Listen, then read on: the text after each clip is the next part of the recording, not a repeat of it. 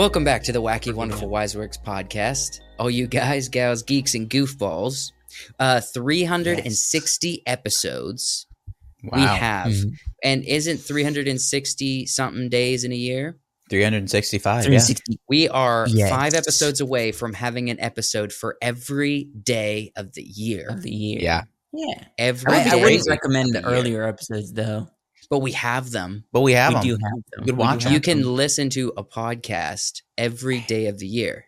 Or if you didn't want to listen to the earlier episodes, you could just go ahead and listen to, a midnight special episode.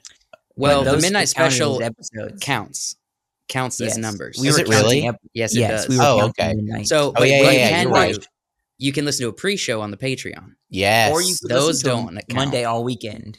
or Monday all weekend. or a That's movie kind of like a commentary. podcast, or anything on the studio. Gosh, channel. we've got so much content and options for you guys. Yeah. Right. Freaking, Especially on I the was dying while Patreon. editing last week when you said no Oppenheimers. Freaking, I was dying What? a second time while editing because I basically said it wasn't actually last week. It was 2 weeks ago or 3 weeks ago. I don't know how long ago it was. Whenever you were, we were talking about the Oscars rules. Okay. Yeah. And basically we were saying that Oppenheimer doesn't qualify. And I was Mhm. like, they don't have any options to even qualify. And you said no Oppenheimers. That hit my funny hilarious. bone. That's funny that it got you It got me twice. It got me in the editing. sometimes. This happens to me quite often where I'm editing a reel and it's the dumb stuff I say, and I realize how dumb it was that I said it, and I just start laughing at the dumbness of it, and it's so funny. I was love listening because I do the same thing. It's the especially if it's a joke that I'm laughing at that I told in the Mhm. podcast or something, I'll find myself laughing with me about the joke that I told. Yeah. And so it's just two of me laughing. Two of at you something laughing. stupid I said. I'll say this. Okay, so Bert Kreischer has done he's become famous for laughing at himself. All right. Yeah. And he's said many times that he loves listening to his podcasts because he loves listening I don't to do himself. And he just will giggle at himself. He said he loves it, and everyone traditionally hates it. But even watching his movie The Machine, he said that he's so excited to watch it because he's in the audience mouthing the words that he knows is happening. They couldn't put him. They couldn't put him on the front row of his premiere. They had to put him in the back because he was spoiling it. He was I would- affecting the audience's reaction. It would be probably more fun to watch the movie with Bert Yes. than anything else. 100%. Yeah. Speaking of The Machine, how much fun he's having. we've all seen The Machine, right? Yes. Yeah. All right. Most of So, what did you guys think? Did you enjoy it? Was it funny? How did you I think react? it was good, but I would not say it was as good as I thought it would be. But it's Yeah. still good. It's still There were good. a lot I of would there were a say- lot of solid, funny moments, and then Yeah. I think some of the connecting tissue of the movie Wasn't great. was not as great with some of the dialogue, I guess, and premises Yeah. to move us from one point to another. But I think a lot of the big humor landed, and and the premise is simple. It's Russian mob stuff, but Yeah, I would put it up against any Seth Rogen movie? comedian-based movie from the 90s. yeah, You The know, you're- 90s. No, well, I'm saying during the 90s there was a boom for this, stand-up comedian making the movie. There was a lot of Mhm. John Candy stuff. There was a lot of, Eddie Murphy movies. There was a lot of I think Give me this fits somebody more else. into the Seth Rogen vibe because it has violence in it, like Seth Rogen puts in his Yes. movies, over the top violence as well as sexual content, some nudity, things like that. I think this falls into the Seth Rogen vibe more than any other genre of comedy movies, right? yeah. I mean, it probably fits into that vibe more than Coming to America, right? Probably. Yeah. There's a lot of weed use. drug Yeah. use, stuff like that, right? But it was, it had an interesting premise to the movie of like the kind of person that he wants to be and doesn't want to be. And, you've got to have sort of those subplots to move the story forward. It can't all be jokes and Right. stuff. Yeah. I think what I found the most interesting about the film, and for the people that just watch it aren't going to know about this, it's how connected to Bert's real life Mm-hmm. so many aspects of the movie are. Yes. Not only Yeah. are we building off of a true event, but we're also building off of his real relationship with his family and his oldest daughter and his youngest Mhm. daughter, and that vibe in his actual home. Yeah. That so many plot points are based around true events or true relationships that are currently happening in his house. Like literally that whole situation with him getting drunk and his daughter driving him home and then getting in trouble and almost getting arrested. Like the real world version of that is his daughter get high at a friend's house and he found out about it and freaked out and had to go and spend time in therapy because he was realizing that he was being a hypocrite because he is openly doing drugs and drinking in front of his kids constantly.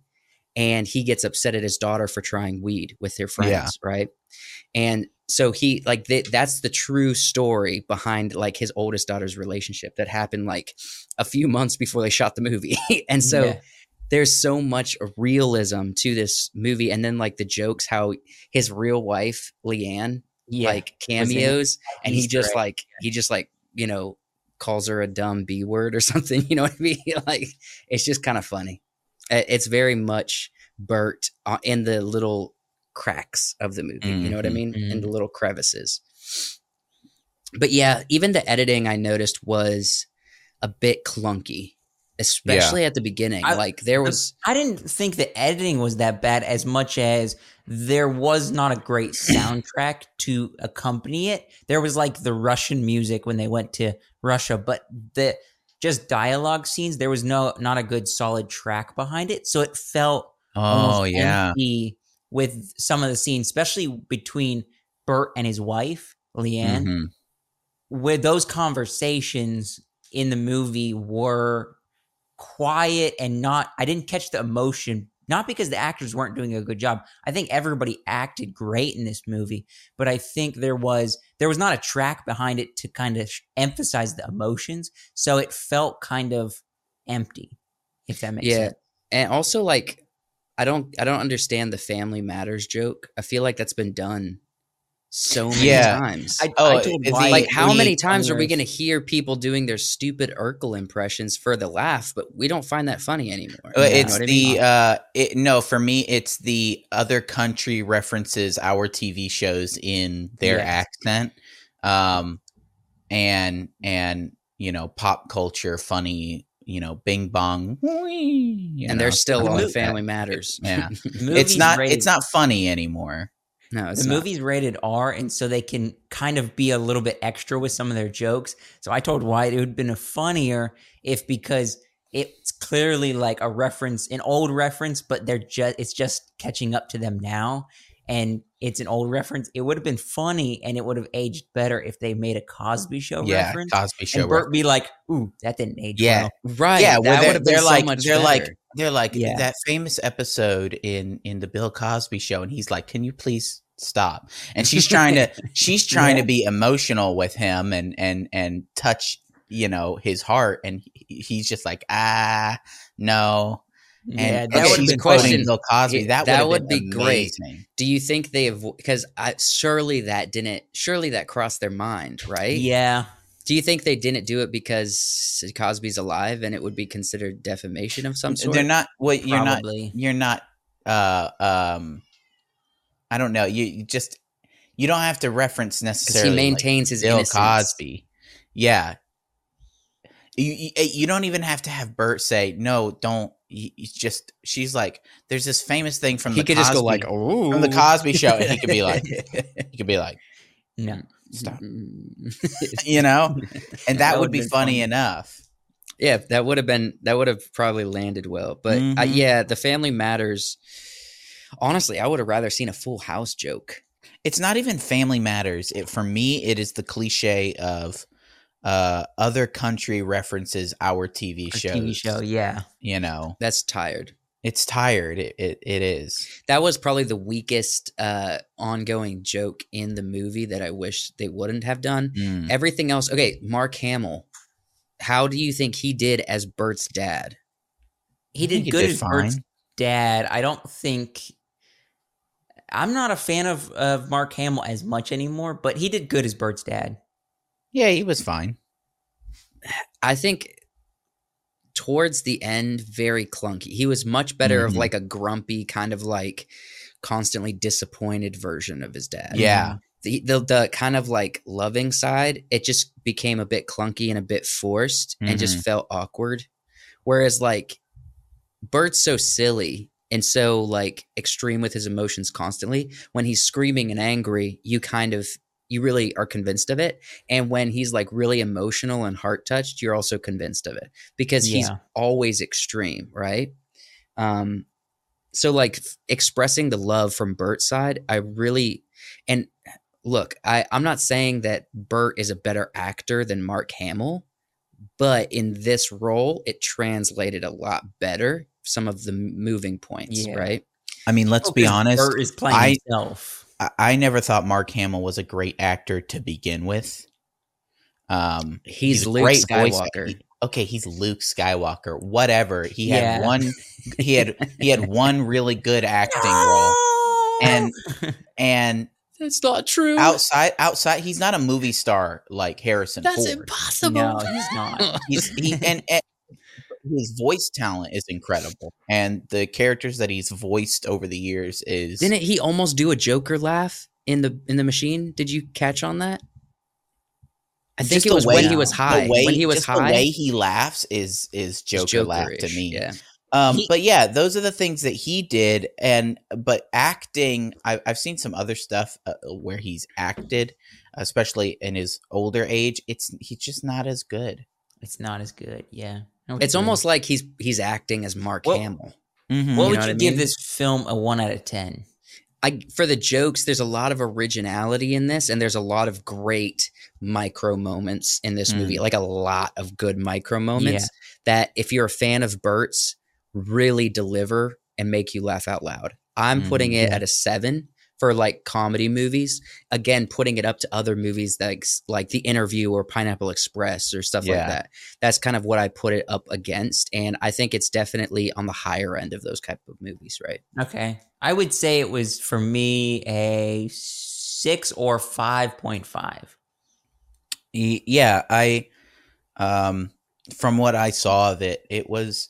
Yeah, I would agree with Joe. It was up there with those other movies. It wasn't like anything super special.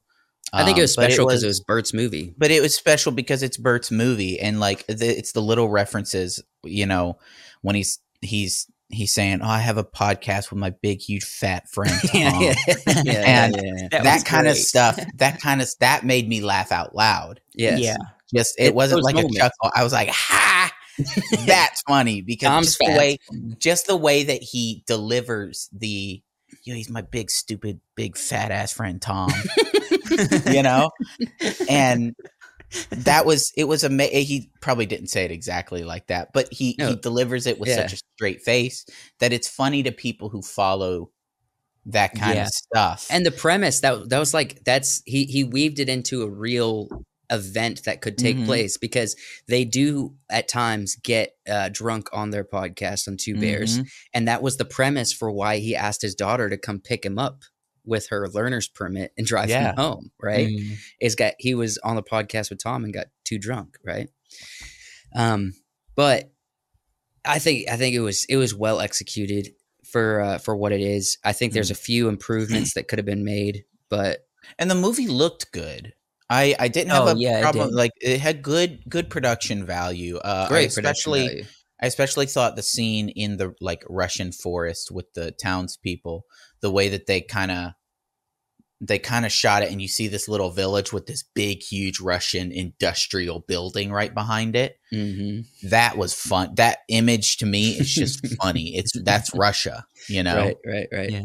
Also, like the just the flashbacks between the younger version of himself and older version.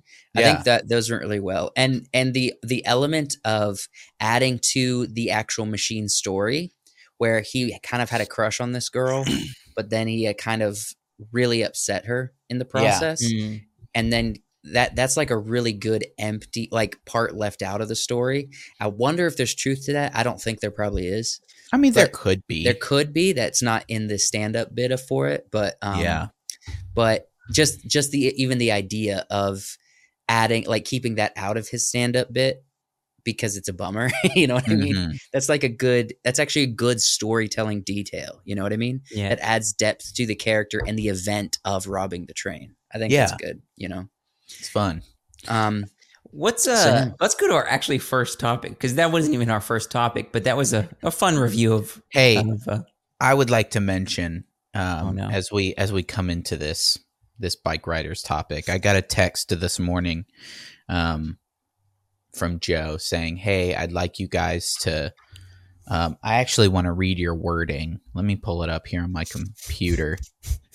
Because your wording I thought was funny. You said, "Take a moment to read this article to get a granular with the director's perspective." I liked that. You said to get a granular. It's like a dad thing. I was like, I don't know if that was a typo, but yeah, I'm trying to get a granular. You know, I was on the toilet. I was having my morning granulars. And I meant to write to get familiar. I like granular. I don't know why. But I really like that, to get granular with it. I was like, that sounds like an old school word. Joe's using some interesting verbiage here. That wasn't me. And so that wasn't me. But no, and then I proceeded to read the longest article I've ever read in my entire life. Right. I knew it was long. Oh, he's like, it's cool. Get granular with it. And I was like, all right. Get granular with it. I'm like, this is not granular. This is the whole beach. This is a sandcastle, my man. All right. The Bikeriders. Yeah. Directed. All right. By Jeff Nichols. Yes. So it is a new movie coming out. We did a reaction to it, Wyatt and I. Got some pretty good reception on the trailer, which means like there's some spice behind this movie. There's definitely going to be a fan base around this movie, and it's not that we're going to tap into that, but I want to make sure we talk about things that people care about, and this seems to be like a movie people are going to care about. Beef, we have a lot to get into with this, and I don't want to spend forever on it, but just right off the bat, do you guys think this is because it's biker culture and we don't have a lot of movies about that, or do you think it's because it is actors? Austin Butler and Tom Hardy. Why do you think it is that people's going to? I think it's a little bit of both. I think there is an aspect of, even like, I went and watched your guys' reaction video because I was not part of it, but I noticed in the comments it was a lot of it. There was definitely a group of individuals that were unique to watching that reaction because they were interested in that. You could tell from the comments, and there is kind of this group that this is touching on, that we've not had a lot of movies about. We've had a few, but not a lot. And it is interesting. So I'll say there was one dude that left like the emoji with the curse words, the red face, and then angry face, and said, "Stop calling them gangs, they're clubs." And I responded with, biker clubs are gangs. Yeah, they're gangs. Obviously, this guy is not in clubs. Yeah, a club is people who get together maybe twice a month. And we talk about nerd stuff, or you talk about books, or you play chess. You play chess, or those are clubs. Or you do fencing club. You do weird freaking ceremonies. Hobbyists. Those are hobbies, right? You put on robes. Things like gangs, things like clans, things like cults. No, that's what this when you're dressing up specifically to get to go out and do some damage, or maybe to do some damage in private, that's a cult. Look, Yeah. To do damage to a specific group of people, that's a clan. To do damage to everybody out in public, that is a gang. look, I'm All not trying right? to look. I noticed this in the writing, so I'm rewatching The Mentalist right now, Mm, and there is Yeah. an episode with a biker gang, and they even wrote it in there. All the cops are referring to it as the gang, but when they're talking about themselves, they say the club. Club. So this is a multi-generational argument that I don't Yes. necessarily think we're going to solve, but why it's right. Everybody who's not in the gang knows it's a gang. And everybody inside doesn't want to necessarily be referred to as a gang because we're a club, and you're not fooling anybody. We know Yeah. you do illegal Wait, stuff. What's All right. What's the difference between a club and a gang? Let's I define. just said. Look, a club for Never mind. bikers is a gang in denial. It's a gang. That's what it is. In Yeah. It's not denial. in denial. It's a gang. It's the wording is specific. We're not going to call ourselves a gang. That way we don't get associated with the unsavory parts of what gangs do, even though they do those unsavory things. Yeah. So it's also, not a club. there's a lot of white Clubs are fun.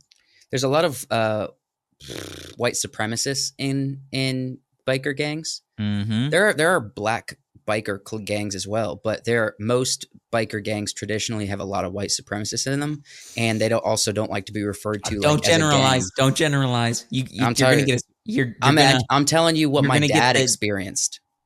My dad has experienced back in the day, like the height of Hell's Angels and all them, right? Oh, are you worried about generalizing the biker gangs, Josh? No, I'm just saying. It has been a trend where on our videos, Joseph generalizes, like on Elvis, and you stir up an audience. Not on the that, podcast. Look, You're gonna get a bunch of dudes in the comments be like, "Man, there's black biker clubs. What are you talking about?" there are. I remember when I lived in Colombia, there was a huge black biker club that was going to Charleston because it's the biggest national biker club reunion or like festival or something. Hundreds of thousands of people were driving through Colombia, like black bikers, riding through Colombia to get to Charleston. It was incredible to see. Incredible to see so many black bikers. So many of them came into where I worked at Truck Supply and like got a part or knew somebody there. It was super cool. I liked it. It was cool. But the section of this article, I think it's mostly we read the majority of it to get to know the perspective of what's going on here. But to give you a real quick synopsis of the inspiration behind it, it's based on this kind of photo book from Danny. How did you say his last name? Leon. Danny Leon is the original 1967, right? Mm-hmm. And it's called The Bikers. And he basically went out and took pictures and spent a lot of time and did a lot of interviews with actual biker gangs. Like, so this Clubs. right here, or biker clubs, whatever. So this picture right here is actually like they recreated it with Austin Butler. Right. Well, did I not include it? I didn't include it. I'm sorry. There's one with Austin Butler that's exactly like this. All right. Okay. Because they're trying to recreate it. But yeah, so that's what this movie's based on, and it's its own unique script. It's not based on a specific person necessarily, but it is creating a narrative that's inspired by biker culture, essentially. Well, what I thought was interesting that the director was talking about is the idea for the story of doing a love triangle that's not like a love triangle. Mm-hmm. It's two. You find this interesting person, right? This person with potential, and both people see the potential, and they both want to, kind of make him into the type of person they believe he could be, and that's what Tom Hardy's doing. That's what Jodie Comer is doing, and they with both Austin Butler with in the Austin middle. Butler as the Yeah. person in the middle. And I like that idea of we both want to, I don't think necessarily in a negative way, make this person who he could be, but we both want things for him, and that's going to influence him and what's his decision going to be.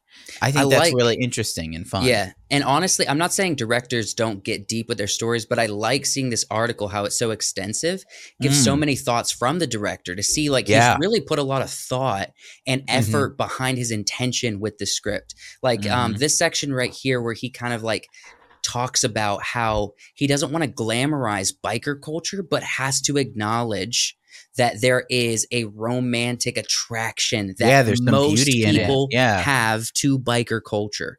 And it's really cool how he's like trying to balance what it is and how it's viewed, you know? So literally what it is, the good and the bad, how it's viewed, the good and the bad, you know what I mean? And so there's like a lot of intention behind this director's it seems like he really cares about the story. And I believe this is the same director who did like Killing Them Softly, right? So he's done some higher end stories. He's not done like, I don't think, a huge box office hit. Wait, what was Killing Them Softly? Brad Pitt. And let me look him up real quick to make sure I'm not getting that incorrect. Let's see. I don't know. Did I watch this? I don't think I've ever seen. Well, let's see what else he's done that you I don't think I have seen recognize. Killing Them Softly. Okay, so Jeff Nichols. So, Mud. Maybe I'm mistaken. Did Mud. He do Killing Them Softly? Mud. Yeah, with Conahey. Yes. Did I make up that he did Killing Them Softly? He did Mud. For sure. Okay. It was directed by Andrew Dominic. Is that Killing Them Softly? Killing Them Softly was. What else did he do? Is something that he's coming out with that we've been talking about? Is that why I'm thinking of it? Don't think so. No, well, Jeff Nichols, he did Mud. And so he's done a few good movies, but not like big hits. You know what I mean? He did something called The Midnight Special. Nice. Familiar with, that. Right. So I think overall, this movie looks very intentional. And I think it's going to be a really good emotional journey and extreme drama heavy movie. And because there's a love story and there's a freedom story, I guess, in some ways. And it's interesting, I think, for a lot of people because the rebellious nature of the biker clubs, the biker gangs, it surrounds these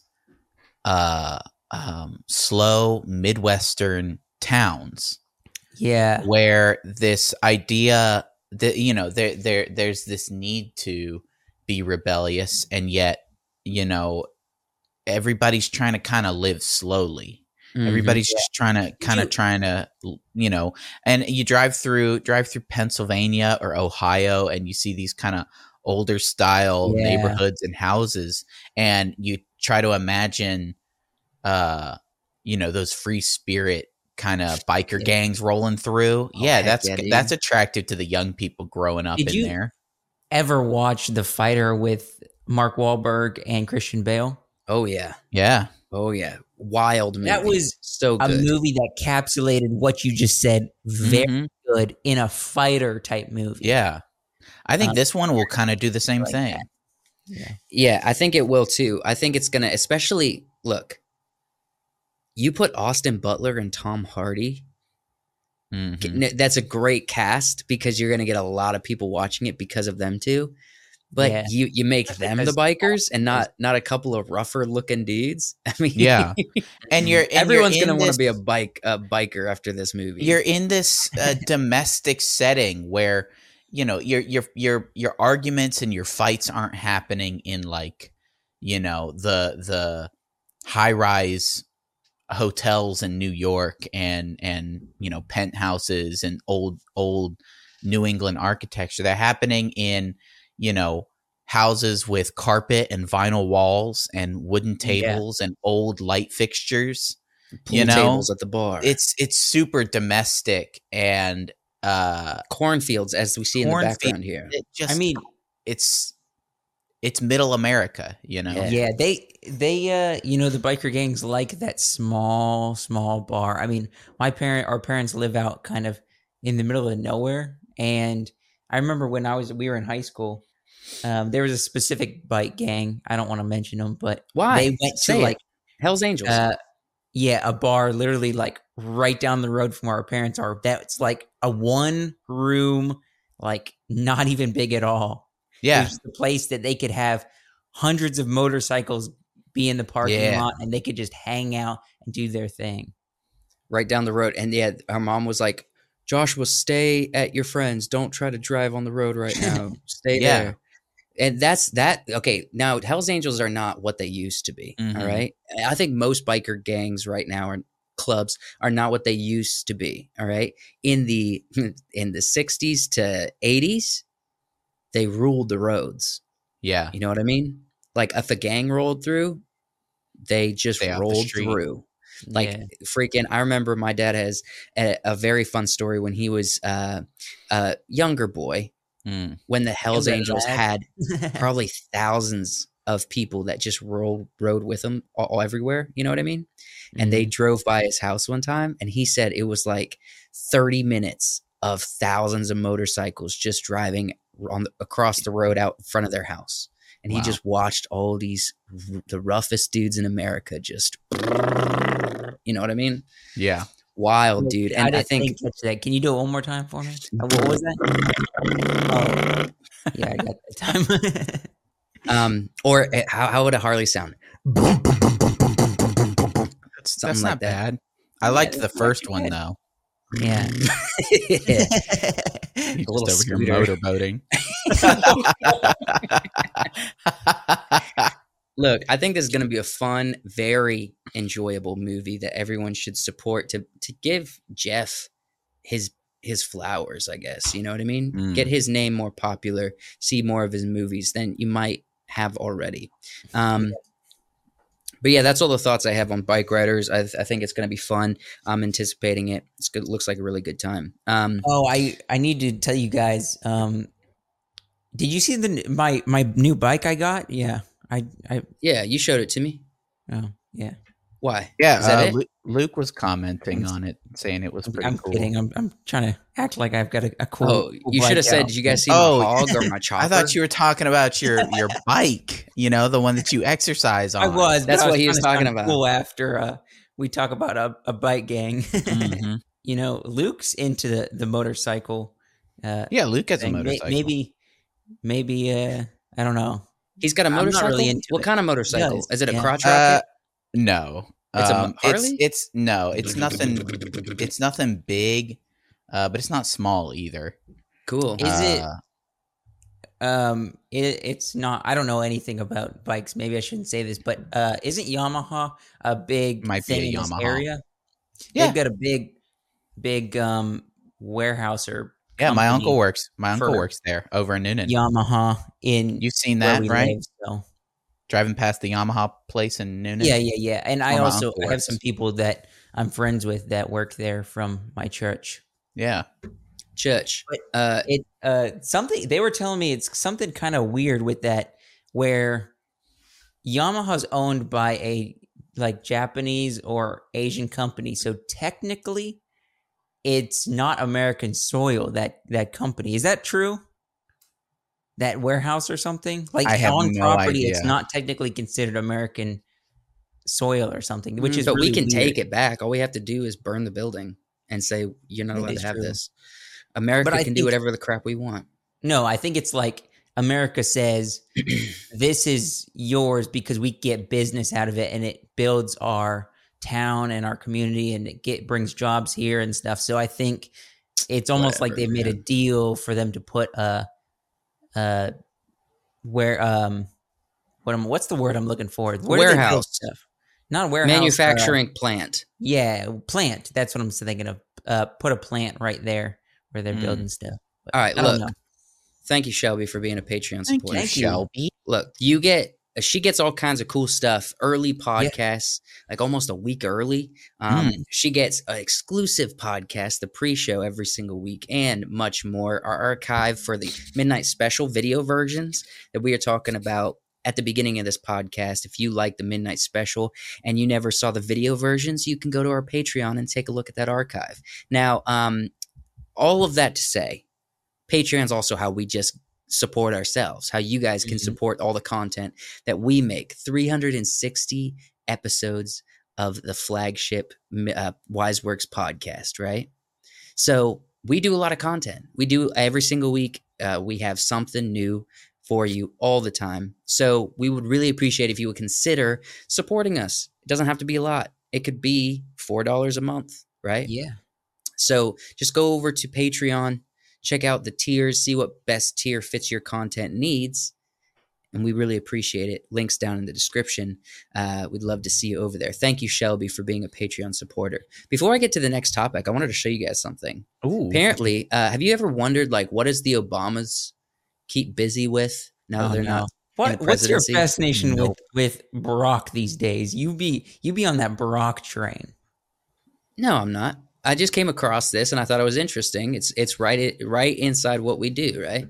Okay. Higher Ground Productions. This is what they do? Back in 2018, they founded this production company. It's over, Anakin. And basically what they do is they're a production company that has a contract with Netflix. So all their stuff comes out on Netflix, but they also release their own like podcast with Michelle and somebody else, and then Obama and somebody else. So I think Obama's podcast is called Renegade, and I think he does it with another popular personality. But yeah, so these are the podcasts right here. The Michelle Obama podcast, and then you got Renegades, Born in the USA. That's as American as it gets. Yeah. But yeah, so they have their own podcast, like mini podcast network for both of them. And then they also put shows out on Netflix. And I wanted to show you, because they do the traditional thing, kind of like we want, more Black entertainment, that kind of stuff. You know what I mean? It's not surprising. But they also funded this guy, Adam, whatever his name is. Adam Ruins Everything. Adam Conover. Yeah, so the G word with Adam Conover. So it's basically a documentary where he talks about how government affects your lives, good and bad. And he basically interviews tons of people and basically is getting the skinny on what government is like today. You know what I mean? So I don't know how leftist it is, but it did interest me when I saw the trailer. And there is some quality content that they're actually funding through their production company. Here's one. Interesting. Worth. Who is that? I forget his name. Michael Keaton. Michael Keaton. Yes, I don't know why I was forgetting his name. I mean, it makes sense. I mean, Mr. Barack isn't the president anymore, so he's got to have something to do with spare time. Do a podcast and do some stuff. I mean, look, they did like a little reality show. It says "Working: What We Do All Day" with Barack Obama and Michelle. I think that's on Netflix.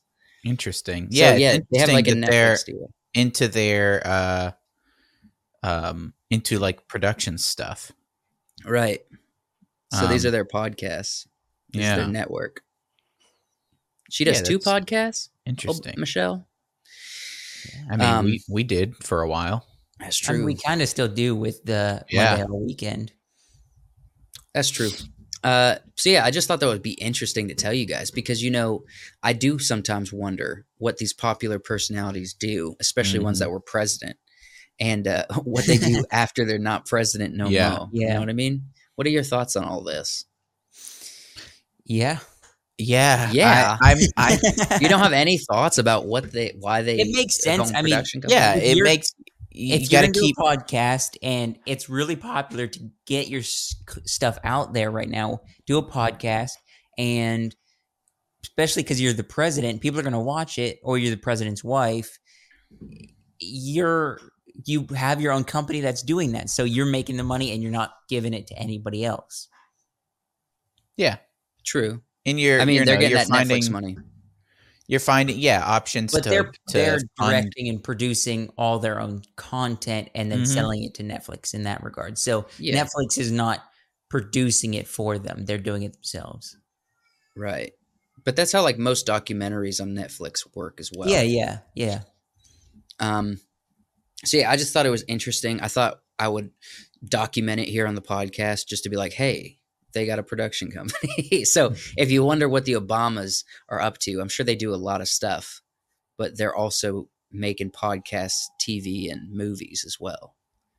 It seems like that's why do so many people get into fields that they don't have, like they don't have experience making movies. Yeah, but they have experience being personalities and being on TV. They have experience pushing social messages. And that's like what TVs and movies do a lot these days. Just push their messages. You know what I mean? Yeah. So maybe that's the motivation. It also keeps them more relevant in the entertainment sphere, which is something that the conservative community has abandoned. Well, they're we've talked about this. They're present, but they're not on traditional media like Netflix or any other place. They're on YouTube. That's where they're at. Well, have you guys seen this kind of uptick in, especially right now, people campaigning for presidency? A lot of they're getting with like TikTokers and trying to do like old guys being like, we gotta get the younger generation, and we have to go on TikTok because that's wherever all the younger generation is. I saw that Kennedy guy. They're he doing went on like Tiger cheesy Belly dances, and it's like, no, we don't want to see you do cheesy dances. Look, that Kennedy guy who's running as an independent right now, he's on. He's been on Theo Vaughn, Tiger Belly this past week, right? Yep.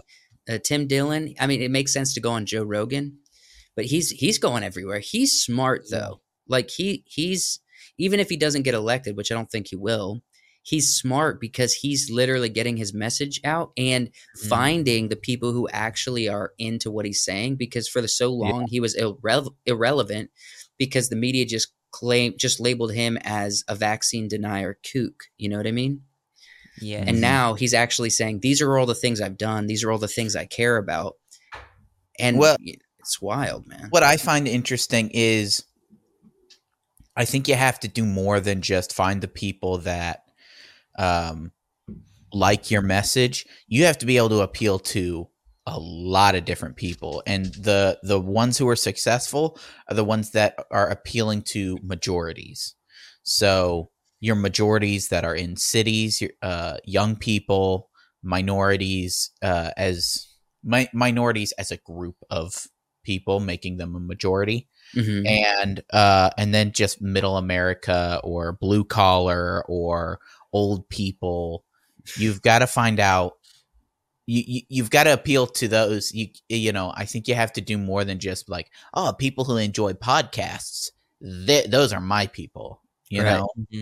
So, and I think he's doing that. He's going everywhere, this guy Kennedy. But I'm just saying he's finding the crevices of my world. You know, I'm just waiting for him to show up on Neurotic. That was a weird statement. Why are you both just point out every look? Just don't say things like that, okay? No, crevices of my world. Stop saying it. Stop.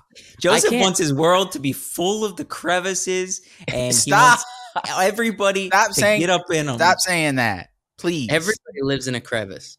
What crevice of the the strike stuff are we going to get to? Are we getting up in the crevices of the strike situation? Look, speaking of the working class, the writers' strike has come to a close, and we're going to review. Man, this was an unfortunate video clip. Look at these two fellas back to back. Just not the greatest representation of the writers. Yeah. All right. So we want to go over the details. What have these people experienced? Of what the terms they came to are. Okay. So like what they agreed to is in the realm of artificial intelligence and pay and stuff of that nature. Have you guys done any research on this yet? I have not. I haven't seen like what the terms are. Okay. So, I'm gonna warn you, they're a bit boring at times. okay. Okay. But so I think when it came to artificial intelligence, they made zero ground. Mm. They just So more delayed the strikes. inevitable a little bit. So we're gonna get a strike in like 2 So years. before we get to the artificial intelligence, we won't go over benefits and all that. That's just boring. We're just going to look at the pay that they wanted in the artificial intelligence bit. Okay. So writers who work who work on longer content that has a budget of 30 million or more and is made for streaming services, which is the big problem because they weren't getting paid when it went to streamers, right? Yeah. Will now receive 18% pay bump and a 26% increase in the base rate with which residuals payments are calculated. So basically, what they used to do for TV and movies, for like DVD sales, they're now kind of translating that into streaming. And Okay. honestly, what that's going to do is it's going to increase the contracts these streamers have to pay for these movies that they buy or that they fund. You know what that means? Your price of your Netflix might go up again. Well, it has to because you're not making as much money from streaming as you do theatrical releases and things. And and if the writers are like, we need more money from the streaming, the people making the movies aren't getting that much money from the streaming. So, I mean, I do think as a writer, you need the what you were owed before, what you would have made before if those shows and movies are going on streaming. I think that's good, but it's like taxes when the base rises, the paying tax person, the normal man has to pay more in the end. Yeah, right? The issue is that it's good that you're going to get what you're owed, but the companies aren't going to be making. They're not eating that cost. Yeah. But they're also not eating that cost in the end. So they're just they're just going to keep inflating these prices until we're back to the same price as what cable TV was. Yeah. $300 a month for 100 channels or whatever it was, And like Spectrum did for so long and still has, but that's going to be the same cost of what we're doing for all these streaming things. We're just going back to an old model. Yeah. Payments are part of the flat deals for feature screenplays. Will also be sped up. So I guess there was delay in payment or something. Writers who work on multi-episode TV series will be paid more per week for their work, 5% more for staff writers and 3.5% to 4% more for some editors. And then this is an interesting one.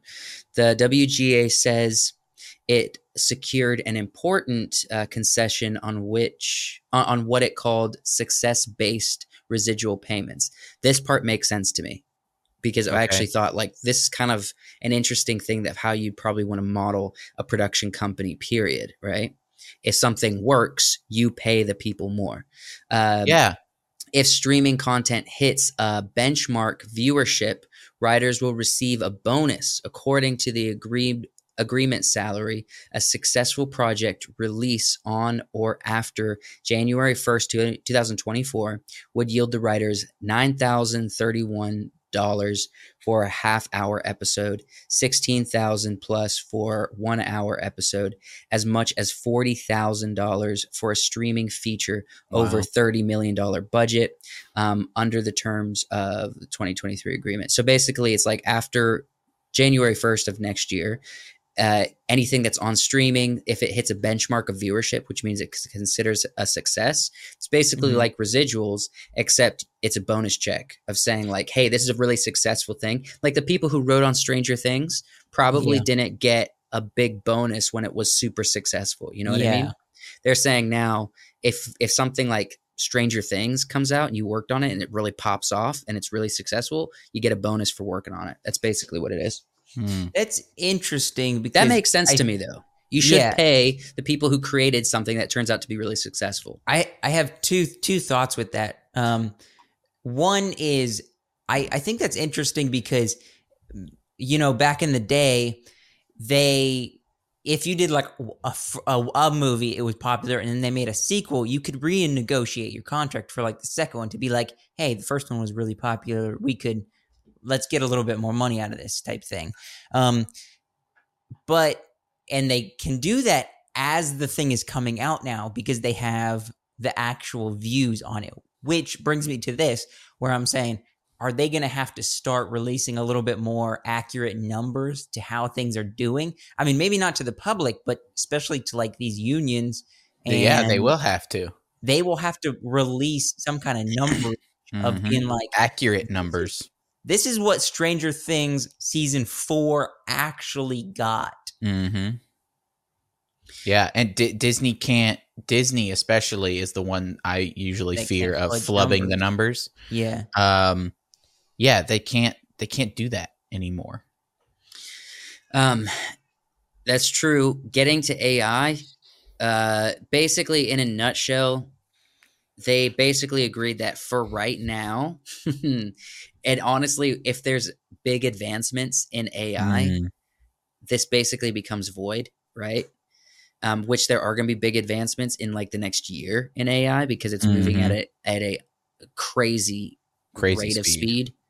And so if there's any big advancements, this becomes void. But as of right now, like with ChatGPT and such, the writers can utilize it to help themselves. The studios cannot use it to basically void out a writer's position.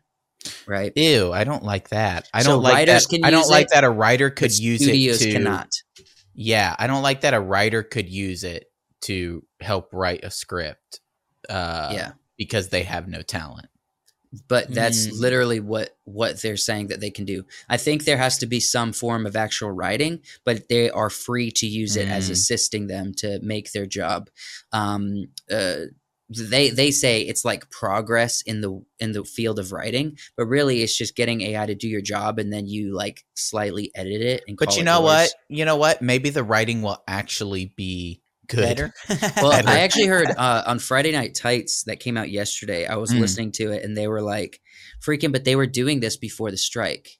Yeah. And all they were doing was they would get ChatGPT to write out stuff, and then they would change it to make it more woke, to like make it more socially progressive. So they just ruined what ChatGPT was spitting out for them, right? Yeah.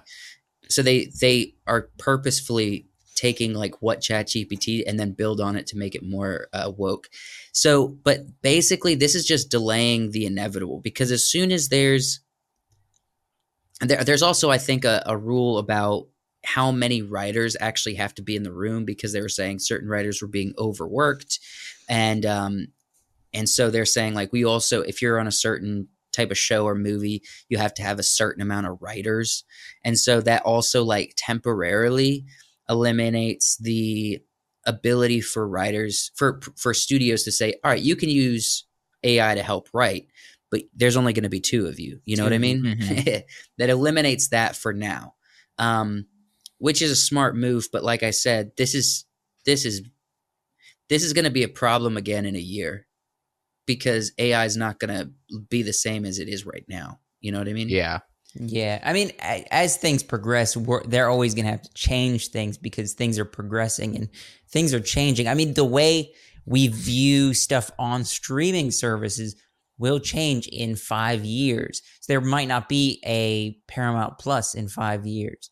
They might have the Boomy, so it's all in one. So like as things progress, they're going to have to change things anyway. So I love I want to quote you later. Just as things progress, they're going to have to change things as they progressed. Okay, well, good choice of words. I'll give you that one. Doubling up on that progress. Look, there's not a ton here. It looks like for the time being, they got what they wanted. We'll see what the actor strike does. Honestly, I don't think it's going to be as exciting as the writer's strike was, just because there was more people involved, and the actors are actors. You know what I mean? The actors are going to be like, all right, well, the writers got what they want, so let's we can be done. We could be done. We were What did just you doing want? this. We were I just don't doing know. this out of solidarity or something. We Yeah, don't know. The actors just get involved with nonsense just because they're like, oh yeah. Yeah, well, Stuff's going on in they're Hollywood. they're like the writers want more money and we make the most money. They're like, Let's act like we don't. We need to strike too. Like we're unhappy. I mean, because they're most literally saying they're dramatic of the going to. bunch. They are the most dramatic, but they're literally they're saying like the writers' strike is they're in the actors union. Is it SAG-AFTRA? Is that the actors? Yeah. Because the WGA is the writers. Yeah. So they're literally already in talks, and they're expecting that to be finalized within a week. So yeah, it's like the writers finish up what they were doing, and then the actors are like, "All right, let's get back to work." But so that's basically it. We'll see it what comes of the writers probably next week. Maybe we'll see how it plays out. But yeah, moving on. I wanted to, before we get to the last topic, that's actually really, really freaking cool. All right.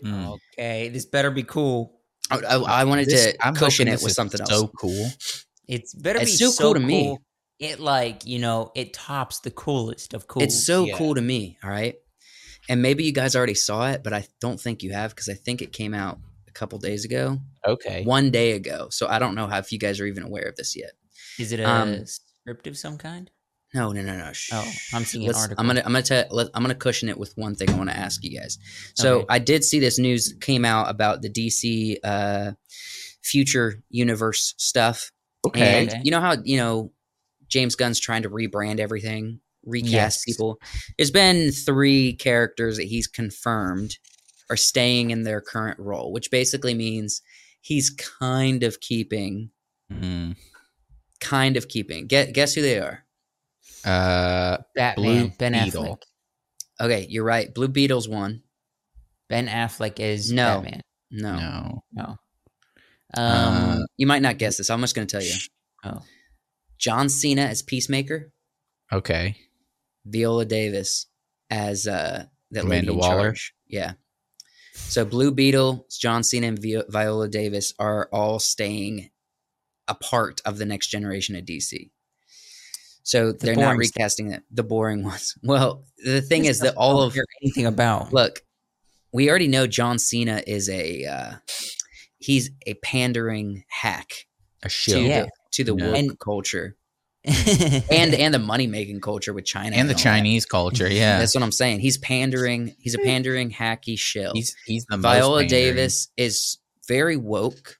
Mm. She knows how to act, which she's extremely woke, and so she'll go along with whatever they want. And then the Mexican representation, who's kind of new on screen, so he'll probably just go along with whatever as well. The next Karate Kid. Did you say Mexican representation? Yeah, who's new on screen? What's That's what his I said. name? Nobody knows. He's from And no one knows how Cobra to Kai. pronounce it either. Yeah. From Cobra Kai. People don't know No who one he knows how is. to pronounce it. I'm telling you. No. see. People know how to pronounce it. Oh my god. You're just uncultured. It's not American. I don't know how to pronounce it. I don't know how. That's Josh most of the time. Let me show you this and tell me if this makes freaking sense.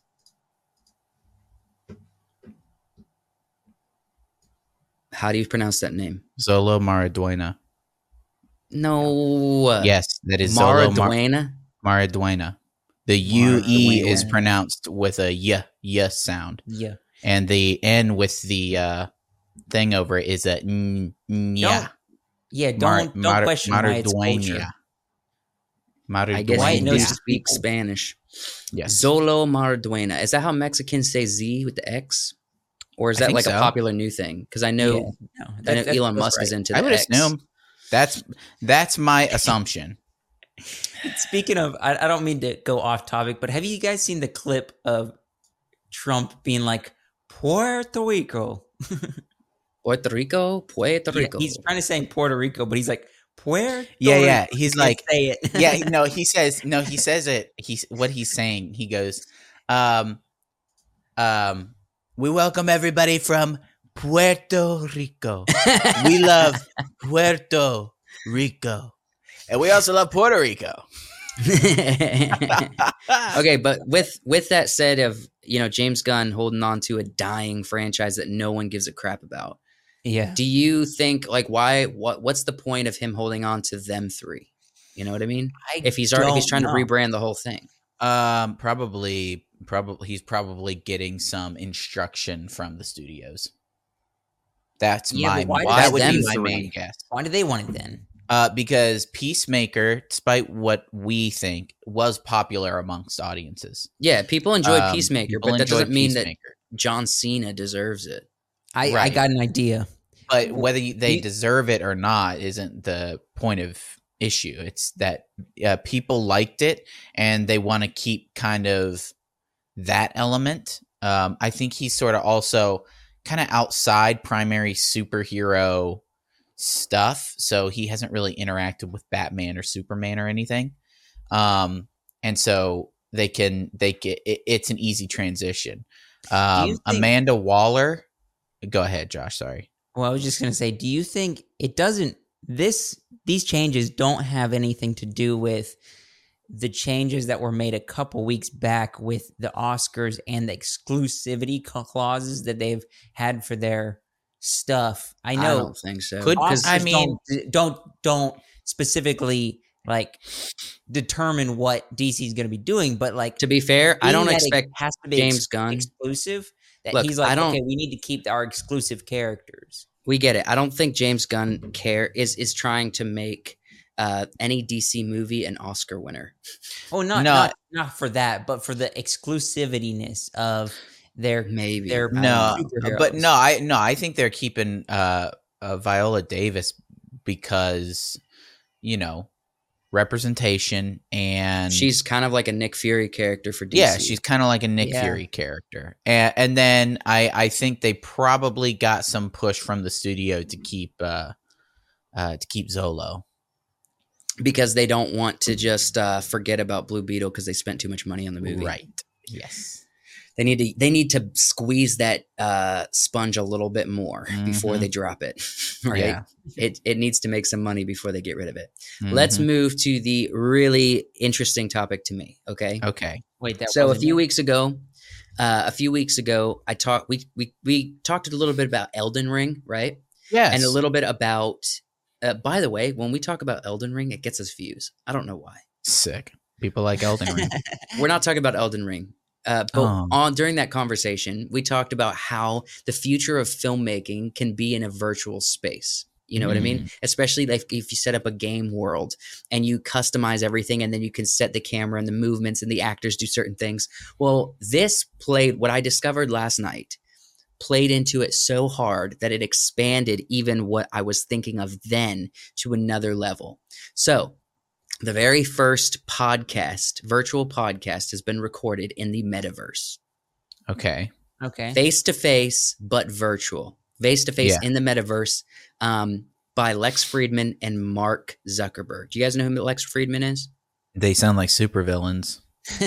They do, but Lex Friedman, he's a professor. Yeah, he always wears the suit and tie. You know what I mean? Yeah, Superman's villain.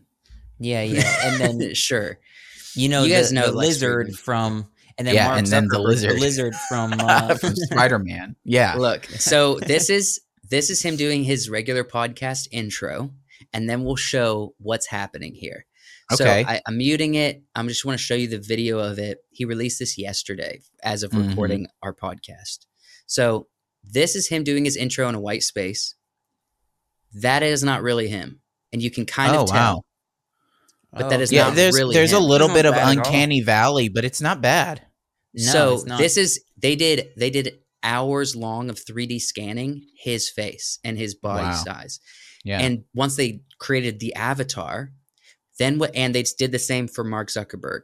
Once they did that, they were able to give them the headset, place them in a void space. They chose a black void space because he usually does it on a straight black background, his podcast. Yeah. So all you really see is just the person and the microphone.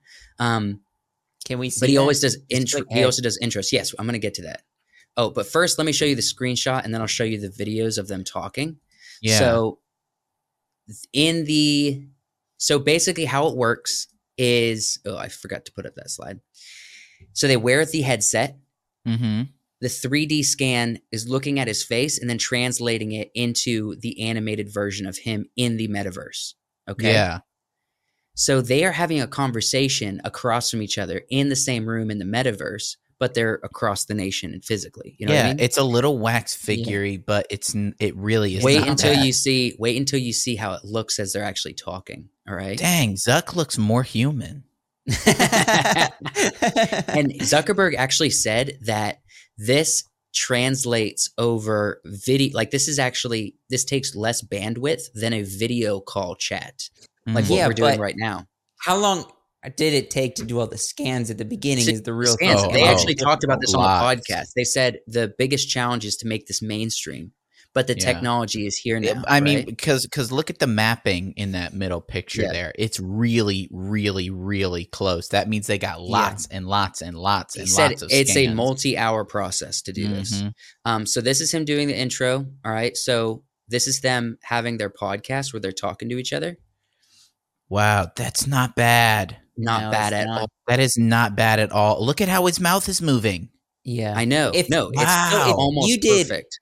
If you did a podcast with like us, who are the same on every podcast, it would be easy because we could do the scans one time and then we could just do our podcast. Yeah, except when you start growing out your facial hair, your hair, you have to do new scans. You know what I mean? Oh, that is true. But yeah, if like Joe Rogan, who has a guest every couple of days, that would be difficult because no, you wouldn't have to do that. You just tell the simulation. You just add facial hair to the simulation.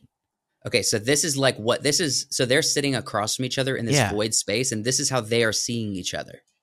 They're just sitting across from each other. You know what? That's kind of incredible. Here's the thing. Look at how I'm sitting, all right?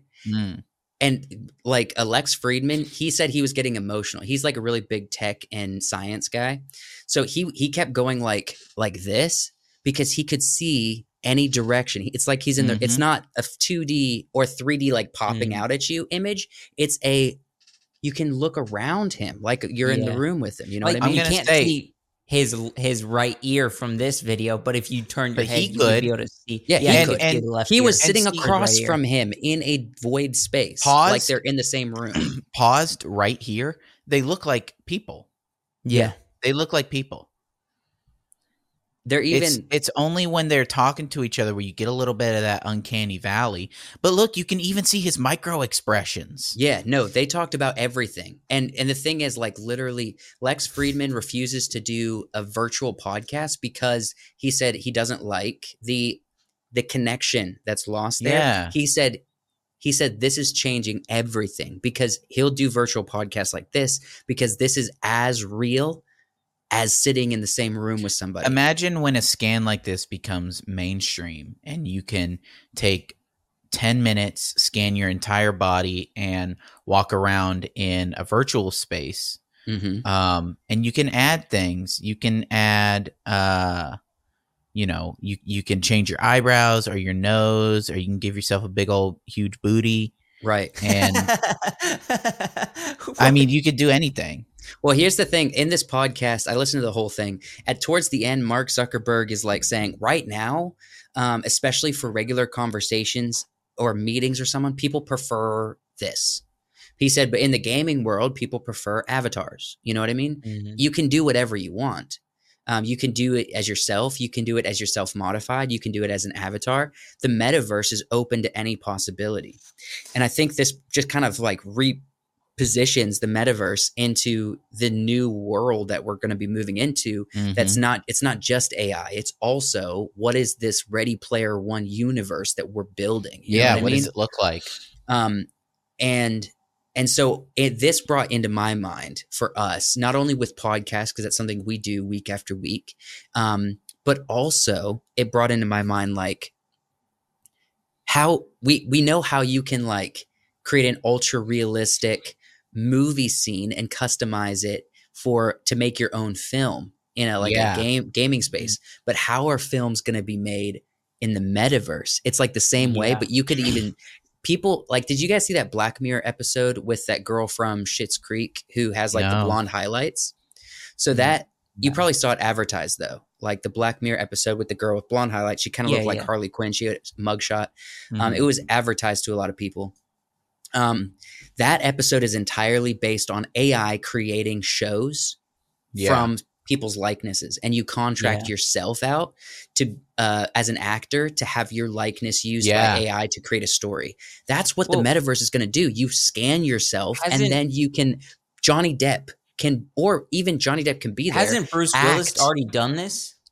I think he might have if you can, for like deep faking. I'm almost positive Bruce Willis, when he said he was not going to be acting anymore, he sold his likeness to like a specific company that was outside the United States to make films based off his likeness. I think this was a thing that happened like a year ago. Fact check. No, Bruce Willis did not sell his likeness to deepfake company. That was someone did though. That was a rumor. But basically, so like say this. So I don't know. Who's really busy? Margot Robbie's a super busy actor right now, okay? Mm-hmm. Everybody wants her.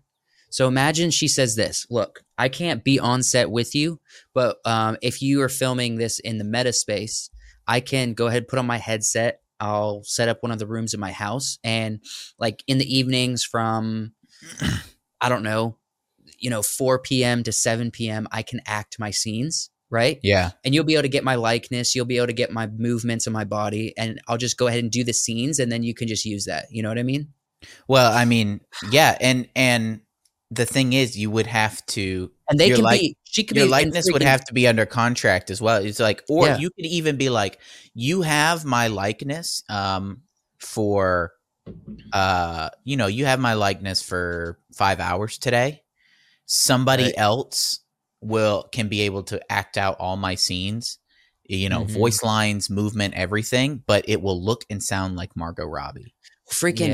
But even she does. Even before that, like what we can do right now with this technology, make a movie in the meta space that's almost perfect, especially when there's movement, when they're talking.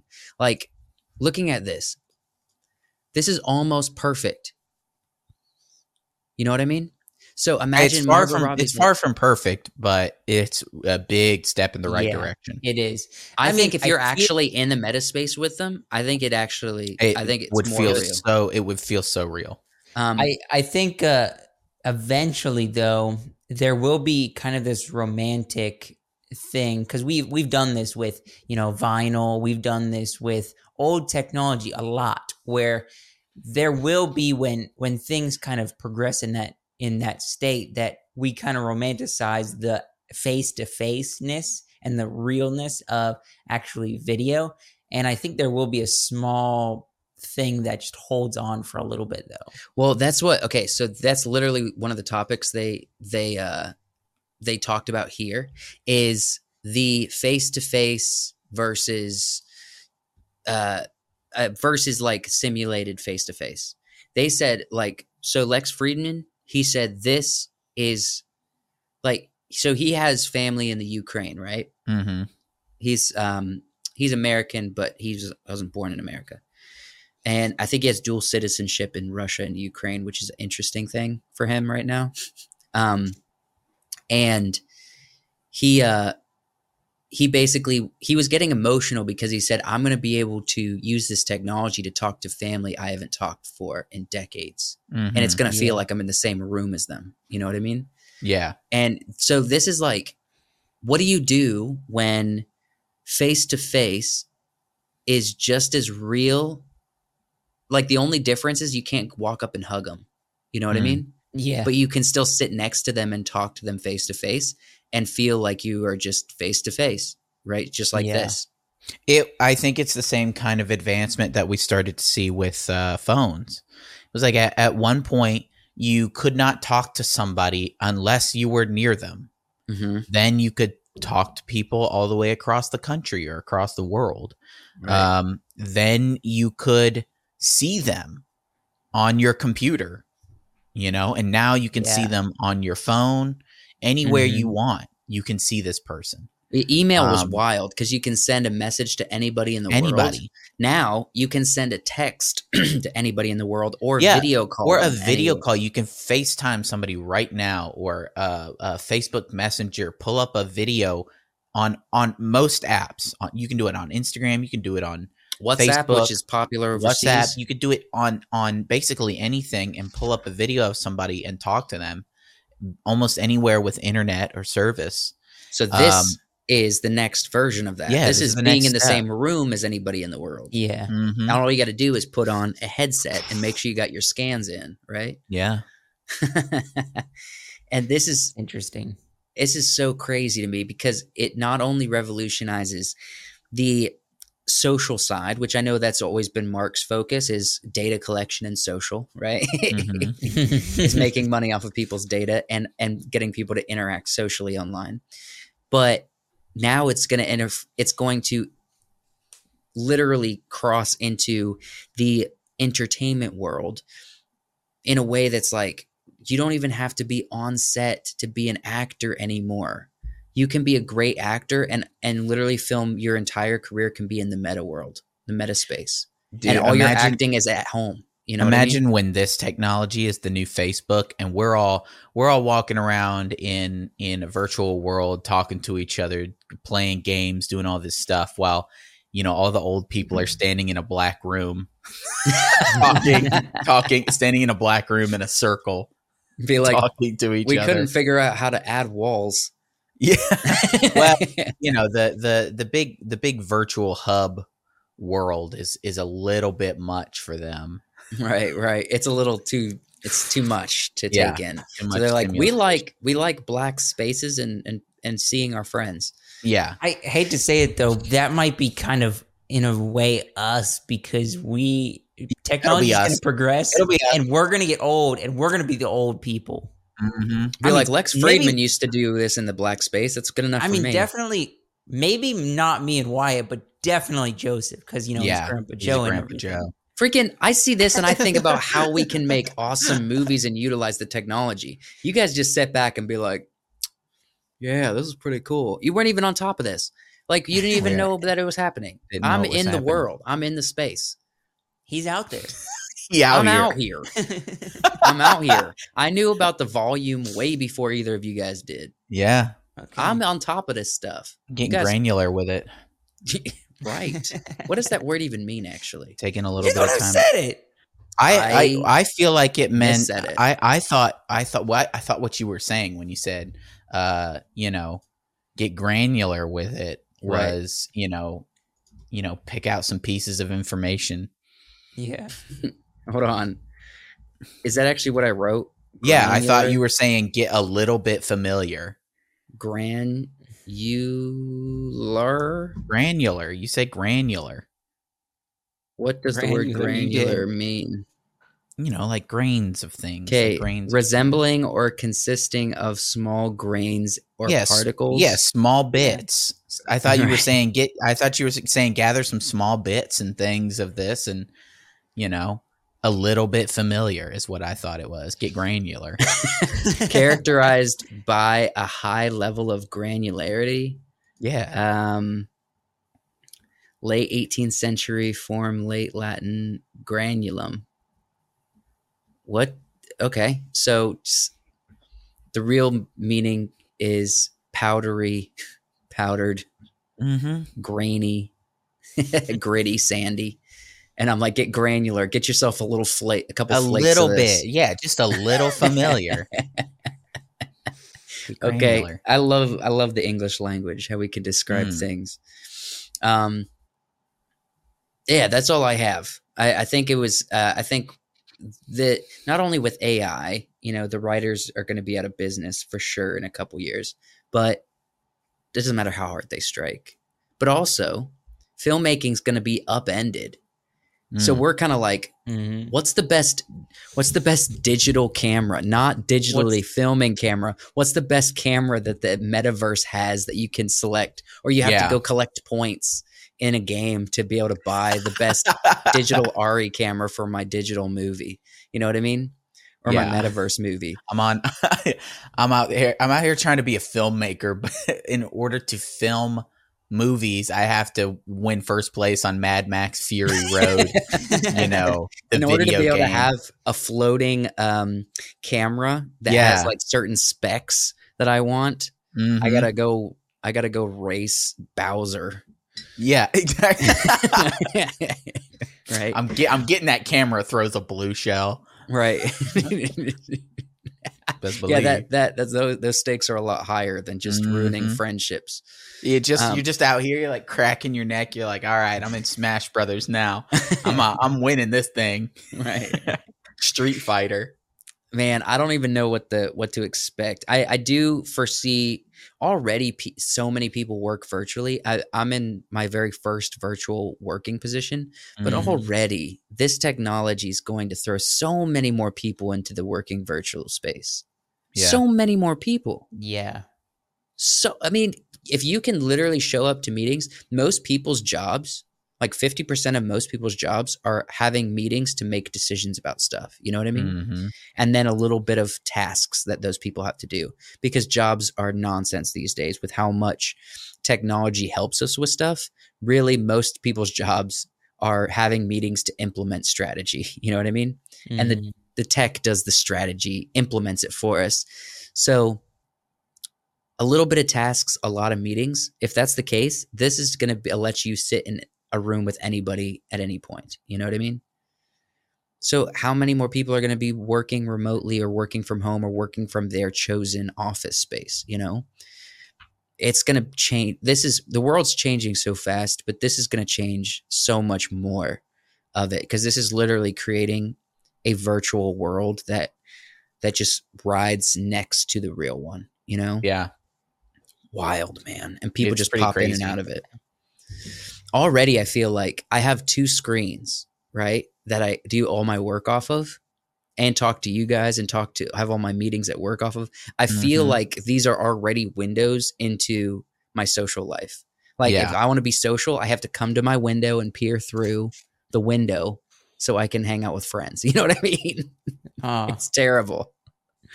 Well, I have windows to look through. In a different state from somebody. Right. I have windows to look through. I'm already in a virtual space, but it's different. My transmitting speed is slower. Anywho, I'm ready to go all in. Ready to get the headset, ready to get the chip implanted in my hand, all kinds of things. Maybe not that. maybe a little far. Maybe not the chip. Definitely not what Elon Musk is doing. I'm definitely not getting no implant in my brain. That's wild. I'd rather operate on a slower system. I don't need to interface with everything. I don't need to interface. I'm happy with the way my brain is right now. So yeah, that's all I have. Thank you guys for being. I hope this was fun. Did you guys find it fun? Yeah, this was good. No, was that last topic as cool as you thought it might be? No, it really is cool. It's interesting. I think they've made some strides, but I think for like the average WiseWorks podcast, it's going to take a second for us to be able to do that because we can't get scans and stuff. But it's interesting to look at and see how they're progressing. I think we definitely. I know we've talked about this in the past, but I think it would be smart to start really thinking about how podcasting and hanging out with personalities you enjoy is going to look like for VR. And we've already thought about having like a VR space where we put a headset on and people can hang out with us in a podcast studio virtually. Yeah. Just getting like a 360 camera and recording on it.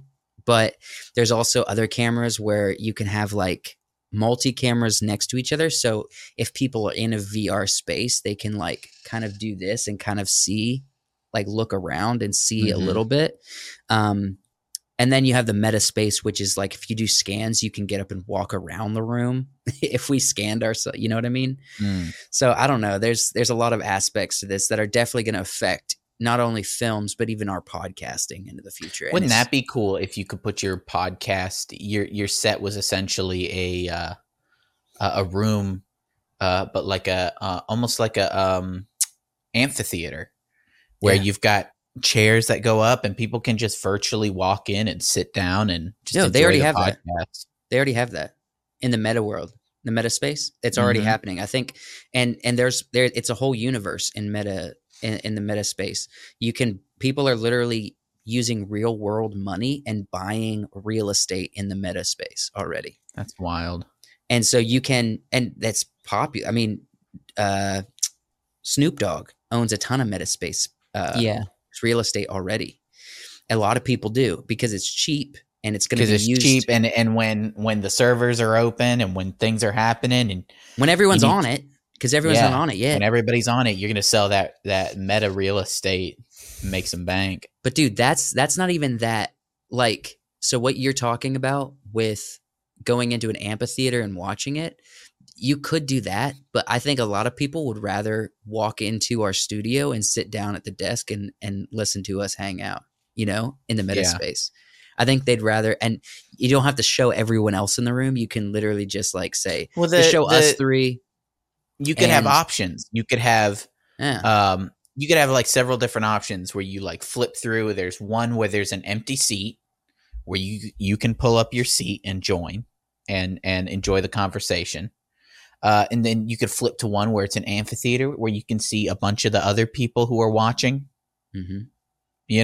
or you can flip to one where it's an empty amphitheater and you and your friends can come in and watch. Right. And they already have the technology that is 3D space without a headset. Yeah. But you can only do it for one person because like on a screen.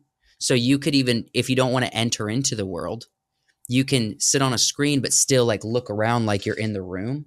Yeah. And it be multi-dimensional 3D because they have like eye tracking computers that allow you to see the world in a 3D like depth and looking around things space because it tracks where your eye's looking, but it doesn't work if two people are looking at it. Does that make sense? Yeah. Or you could, because the room is scanned so well, you could flip to the one where, 50 people join in. It's a battle royale. Right. And we're hunting each other.